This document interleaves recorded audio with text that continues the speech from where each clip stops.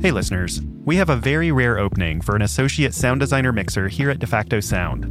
That's my sound design studio and the studio behind 20,000 Hertz. To learn more, visit jobs.defactosound.com. This application window closes on May 22nd. Now, onto the show.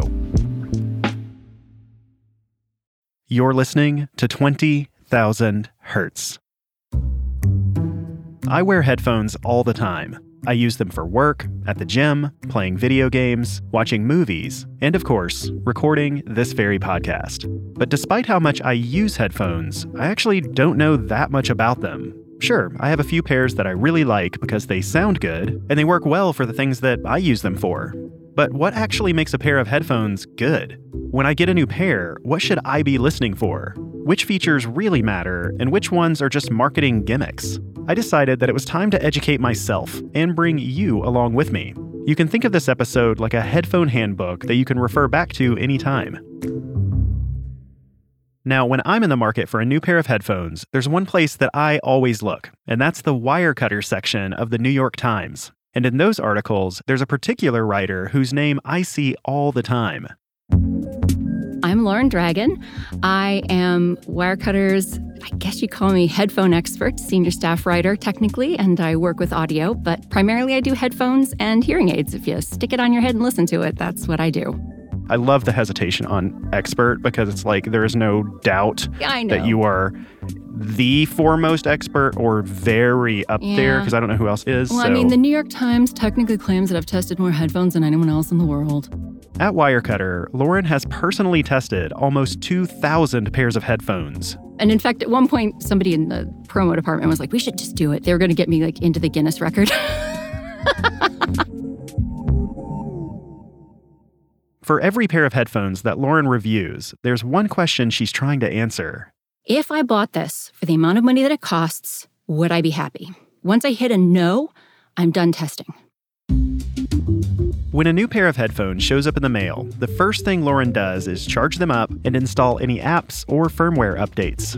The second thing that I do is then I do my own listening sessions. So I have this set playlist of stuff that I listen to test, and everything in there is very specifically chosen for different sonic elements, but also they're songs that I don't hate, so I can listen to them over and over again and not get sick of it, but also that I don't absolutely love because I didn't want them ruined for me.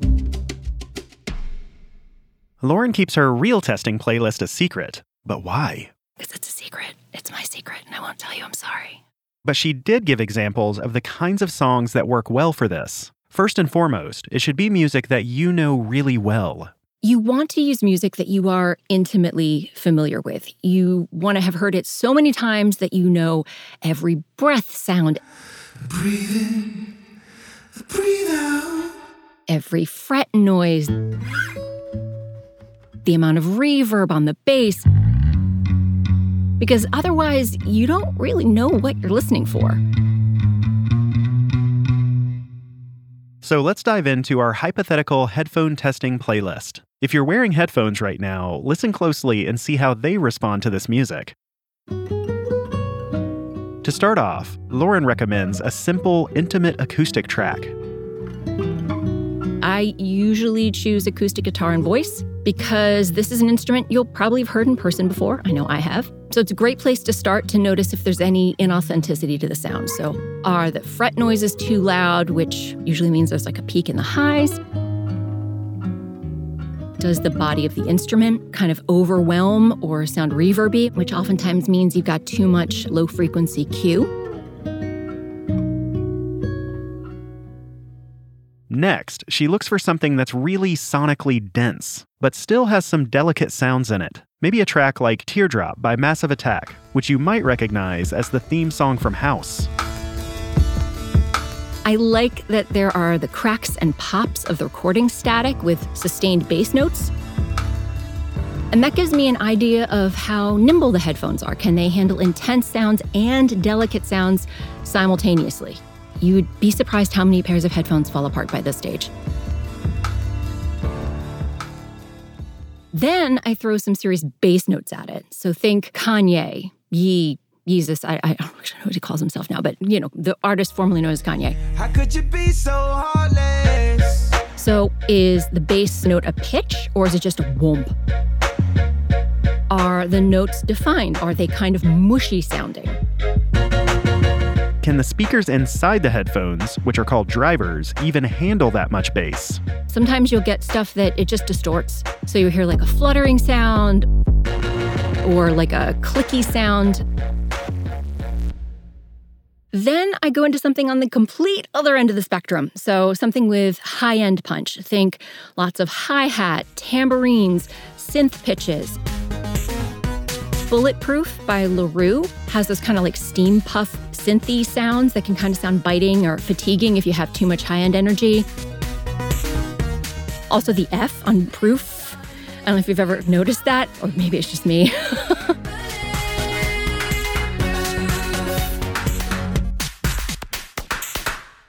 So by this point, I'm usually pretty sure I got a good feeling for the headphones. And if they've made it this far and I'm still exploring, that's a very good sign for them. Because now is when I start to get into nuances. So things that you get some depth that are also realistic sounding and in a smaller space.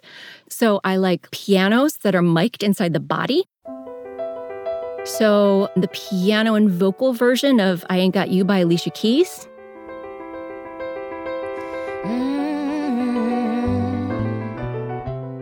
The Luckiest by Ben Folds also works. You can hear the body of the piano in these songs, which can have depth or can fall flat or sound dull or sound compressed.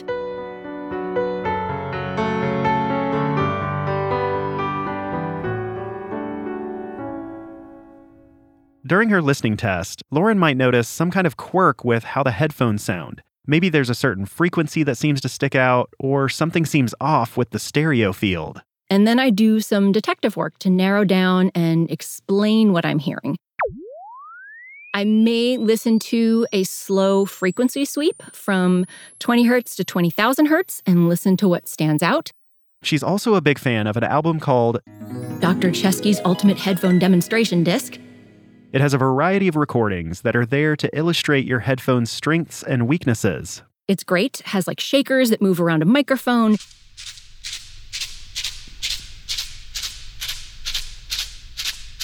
I'm directly in front of the microphone. The disc also includes a set of live binaural recordings. Binaural is when you record something with two microphones attached to the head of a mannequin. You position the mics right where the mannequin's ears are, facing outwards. The idea is to capture what it sounds like to be in that space as accurately as possible. Here's a clip from a live Rolling Stones album that was recorded in binaural. Pleased to meet you. Hope you get smiling. What I thought you was just meet you smiling. Recordings like that can give you a sense of how well a pair of headphones can recreate a physical space. Another thing that works well for this is a sonically dense movie scene. Like the Battle of Pelennor Fields in Lord of the Rings. That's the scene from the third movie where the riders of Rohan charge into the army of orcs. It has great left and right balance, has some like close things that happen and things that are far away that are happening.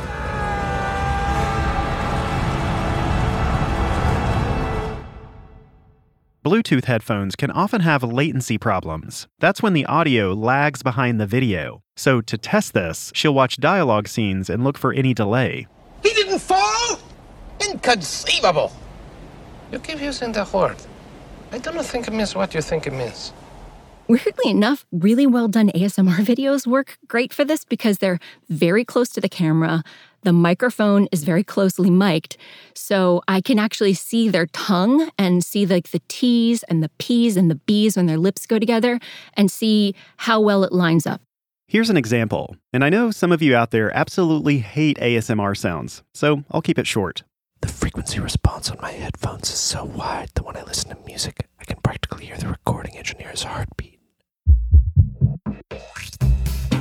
If the headphones make it through Lauren's listening test, the next thing she'll do is start pushing them to their absolute limits. So for example, I will test the microphones and how good do they sound and how do they sound in a noisy environment versus a quiet environment? How does wind affect it?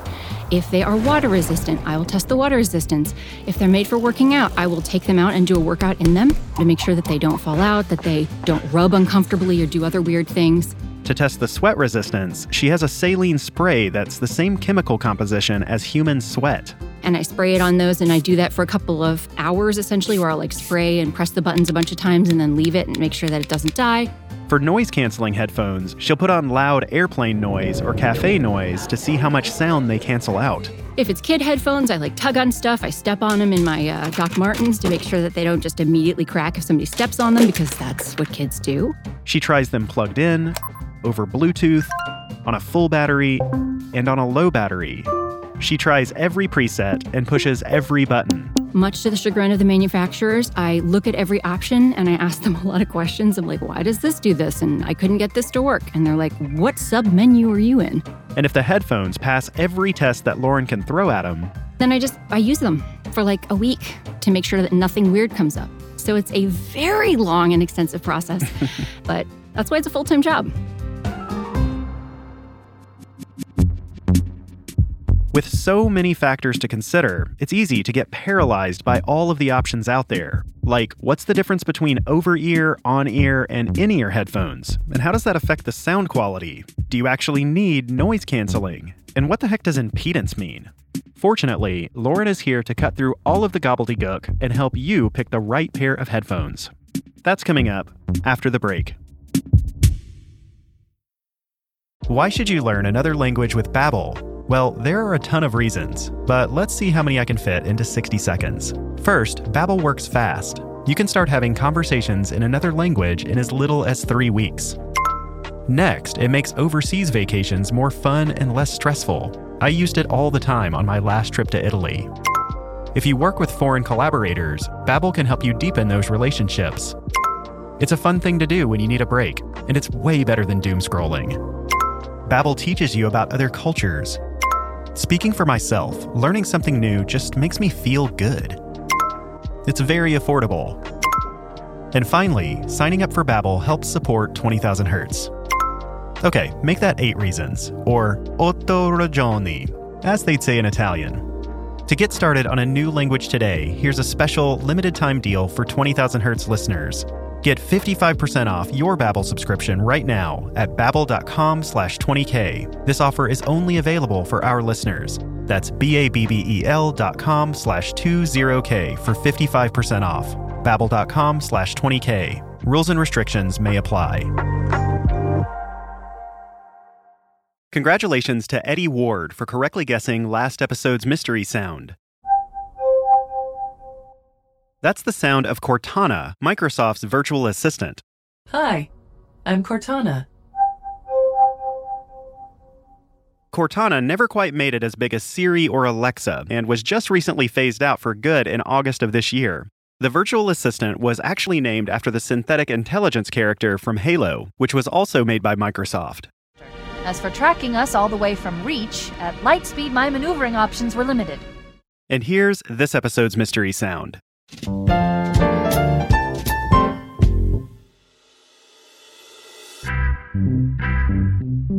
If you know that sound, submit your guess at the web address mystery.20k.org. Anyone who guesses it right will be entered to win a super soft 20,000 Hertz t-shirt. And I'm going to put out a call to action on this one. I challenge any 20,000 Hertz listener, if you see someone wearing a 20,000 Hertz t-shirt, go up to them and say, hey, you might just find a new friend. And if you're wearing a 20,000 Hertz t-shirt, wear it proudly.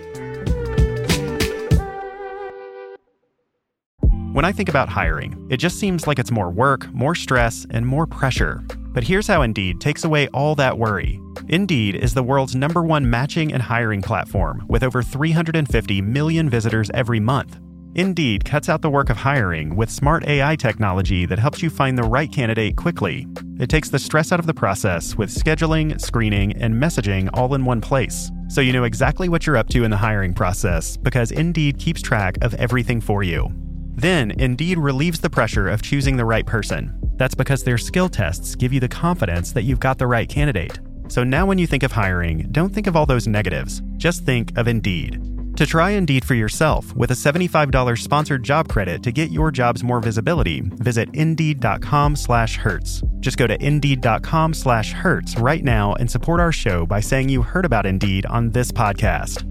Indeed.com/Hertz. Terms and conditions apply. Need to hire? You need Indeed.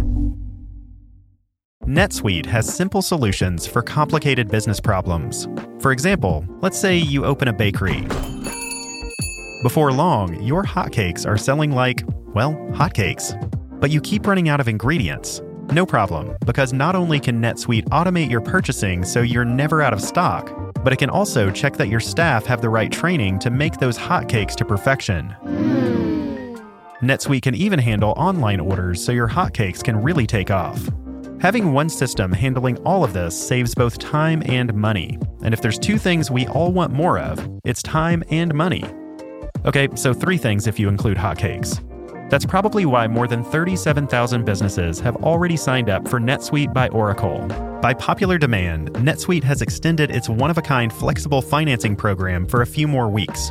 Head to netsuite.com/20K now to take advantage of this offer. That's netsuite.com/20K. netsuite.com/20K.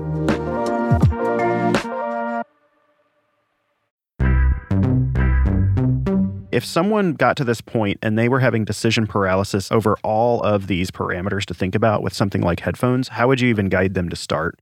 So the first thing I say is, do you know the form factor that's most comfortable for you? Do you want over-ear headphones, on-ear headphones, in-ear headphones? Over-ear are the big, classic headphones that you might imagine when you think of an audio technician or a sound designer. They have big foam pads that completely surround your ear, and the ear cups are connected by a thick headband. Generally speaking, they tend to have bigger drivers, which means you can often have a little bit of better sound quality for less money. They also tend to be more comfortable to wear for long periods of time. So if you sit at a desk for 8 hours a day with headphones on, then over-ear is probably a good option. Then you got your on-ear, which essentially is just imagine that sort of padding shrunk down a little smaller, and it sits on top of the outer part of your ear. People who have glasses like them because they can allow them to put their glasses bands in a little bit easier and not have an issue with the seal. Finally, there are in-ear headphones, also known as earbuds. The main benefit of earbuds is portability. I have my earbuds that I wear 90% of the time, quite frankly, because I'm a mom and I have places to be. And so I'm packing lunch and cleaning up and doing other things while I'm listening to something. But earbuds can get uncomfortable if you wear them for hours on end. A lot of people don't like the feel of something inside their ear, and they find it kind of fatiguing after a certain amount of time. And since the drivers inside the earbuds are so small, it usually means that you sacrifice some sound quality. Would it be fair to say that in that order is going to be sound quality? So peak would be over, and then down into the concessions that have to be made for in-ear? If you are saying at the same price point, yes. In terms of capabilities, no. I think you can have things that sound excellent in all of those categories. Of course, there are variations on all of these, like open back and closed back. Basically, open back headphones allow air to pass through them, which gives them a more natural sound. They can be great for listening to high-quality music in a controlled environment. But that open design also means that they don't block as much noise from the outside. On top of that, they also leak out a lot of sound. So if you don't want your whole office to know how much you love Meatloaf, you'll want to go with closed-back headphones. Oh my God.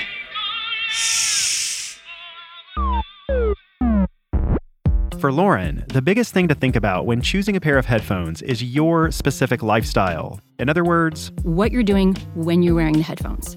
Are you going to be wearing them to the gym after you're finished with your day of work? You know, if you're an avid biker and it's going to rain, then you probably want water resistance or sweat resistance. Another thing to consider is how many calls you're going to be taking on these headphones. Because if you want to sound professional on a Zoom meeting, you probably don't want your voice to sound like this. So if voice quality is important to you, then you might want to invest in something that has multiple microphones and some sort of software-based noise reduction or a boom mic. That's the little microphone that sticks out in front of your mouth. These are really common in gaming headphones. All right, drums up. Ready, guys? Let's do this. Leroy Dragons! Oh my God, he just ran in. Now, if you're a frequent flyer or just sensitive to noisy environments, then you might want noise cancellation. In general, noise canceling does an excellent job of covering up persistent sounds, like a plane engine or an air conditioner. But with random sounds like barking dogs or crying babies, it doesn't reduce those sounds quite as much. At this point where the technology is, it's very hard to be able to respond quick enough to quick, high-pitched sounds. Noise canceling can also subtly change the characteristics of the audio. So if you're a musician or a sound professional, it's probably not the right choice for you. And to be absolutely clear, when you're riding a bike or walking around a city or crossing at a crosswalk, really just anytime you need situational awareness, noise canceling can be a safety hazard. So be safe and please keep that in mind. But there is another thing to think about with noise cancellation. For some people, it can feel a bit uncomfortable. Lauren and her colleagues have a term for this. We call it eardrum suck, which is the phenomenon that happens when you put on noise-canceling headphones and it feels like you need to pop your ears. And for some people, the effect is even more pronounced. Fun fact about me, I start to get a headache, and then after a while, I start to get nauseous if I wear noise-canceling headphones for too long. In Lauren's experience, about 40% of people seem to be sensitive to this. Personally, I love my noise-canceling headphones, and I take them on every single trip. But I do notice this icky feeling if I wear them for too long without a break. But while these things can all make a difference in your listening experience, some other things you'll see advertised just aren't as important. This is one that I've always loved because I don't think I have a handle on this at all. What is impedance? Okay, so generally speaking, impedance is how the driver of the headphones, a little speaker in there, reacts to the energy coming through the cable. So you talk about low impedance, high impedance. Very few headphones that anyone buys now are high impedance. It used to be a lot more common in studio headphones because if you were in a studio and you have a very, very powerful mixer and you leave the volume up and you plug your headphones in and too much sound comes through and there's very low impedance, you're going to blow your headphones out. So they would have higher impedance, which is to say, think of it as like a resistance, so that essentially it would prevent that from happening. But it also meant that you needed to have a more powerful amp to be able to drive them.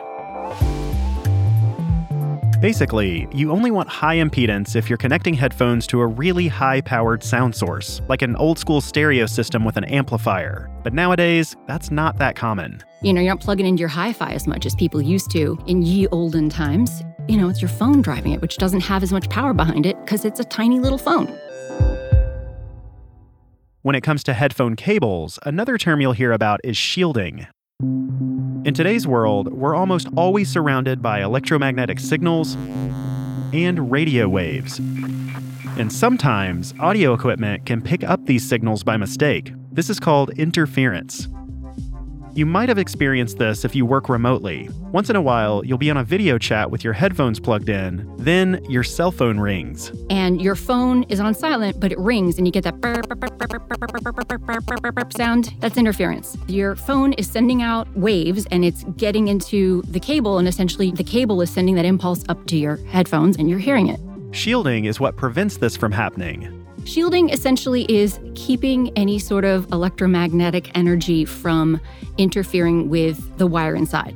Now, certain materials have better shielding than others, and gold is one of the best. That's why a lot of audio cables are gold-tipped. But some companies go even farther and sell entire gold-plated cables for thousands of dollars. The idea is that all of that shielding will give you perfect, pristine sound.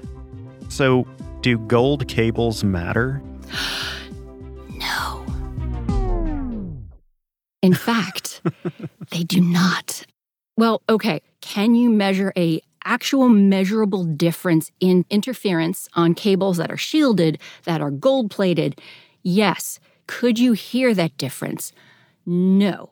The only time that would happen is I'm talking, you have the most lazy studio tech that has 1,000 yards of cable piled in the corner next to some electronic thing, and you live near a power transformer outside. That is the only time when you're going to be like, okay, I really need to worry about shielding is like stage setup stuff. But for you and me and the vast majority of people that are just plugging into one thing, it is honestly just not worth it. It's not perceptible. I remember when I first moved into my new studio, for about a week, I could hear truck drivers occasionally pop through my speakers. Breaker 19, this is Rusty Robin. We got a smoky with a customer about 3 miles past the pickle park, over. And I couldn't talk back, which is unfortunate. And I just searched, maybe I did change out the cables because everything is shielded. And I was just like, where is this coming from? I'd just be sitting here working and then a trucker out of my left speaker. 10 full, Rusty. Don't want no bear bites, so we'll back it down, over. And I'm just like, that is so bizarre.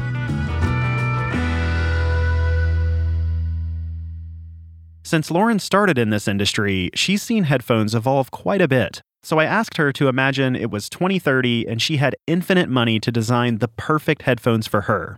What would that be like? It would be 3D printed earbuds. It would involve a custom scan of my ear, so like a laser scan or a mold, so that it'd be bespoke to my ear. And it would have multiple drivers with a couple crossovers. A crossover splits the audio into two so that each one can go to a dedicated driver. So you might have one speaker for treble and the other one for bass. It would have a pretty large processor on it so that I can run programs on it, things like navigation, noise cancellation, translation. Like instead of Google Translate, looking on your phone and reading it, you could have it in your ears live as you're talking to someone. Het jy hier die restaurant probeer? Their milk tarts are so amazing.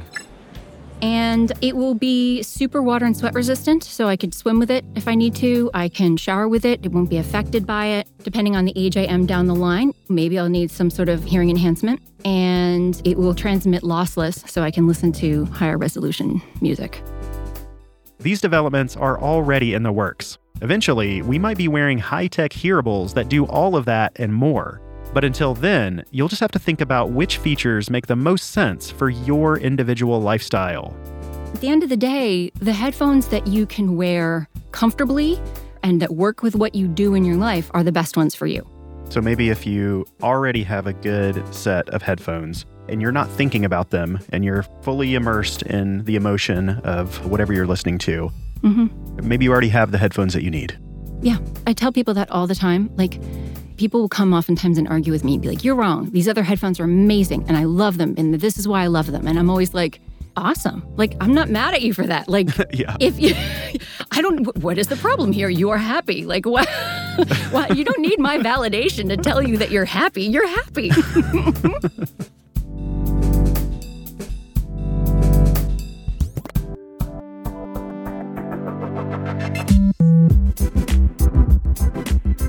"20,000 Hertz" is produced out of the sound design studios of De Facto Sound. This episode was written and produced by Casey Emmerling, with help from Grace East. It was sound designed and mixed by Brandon Pratt and Justin Hollis, with original music by the mysterious Breakmaster Cylinder. Thanks to our guest, Lauren Dragon. To find Lauren's picks for the best headphones in all kinds of categories, head to wirecutter.com or follow the link in the show notes. I'm Dallas Taylor. Thanks for listening.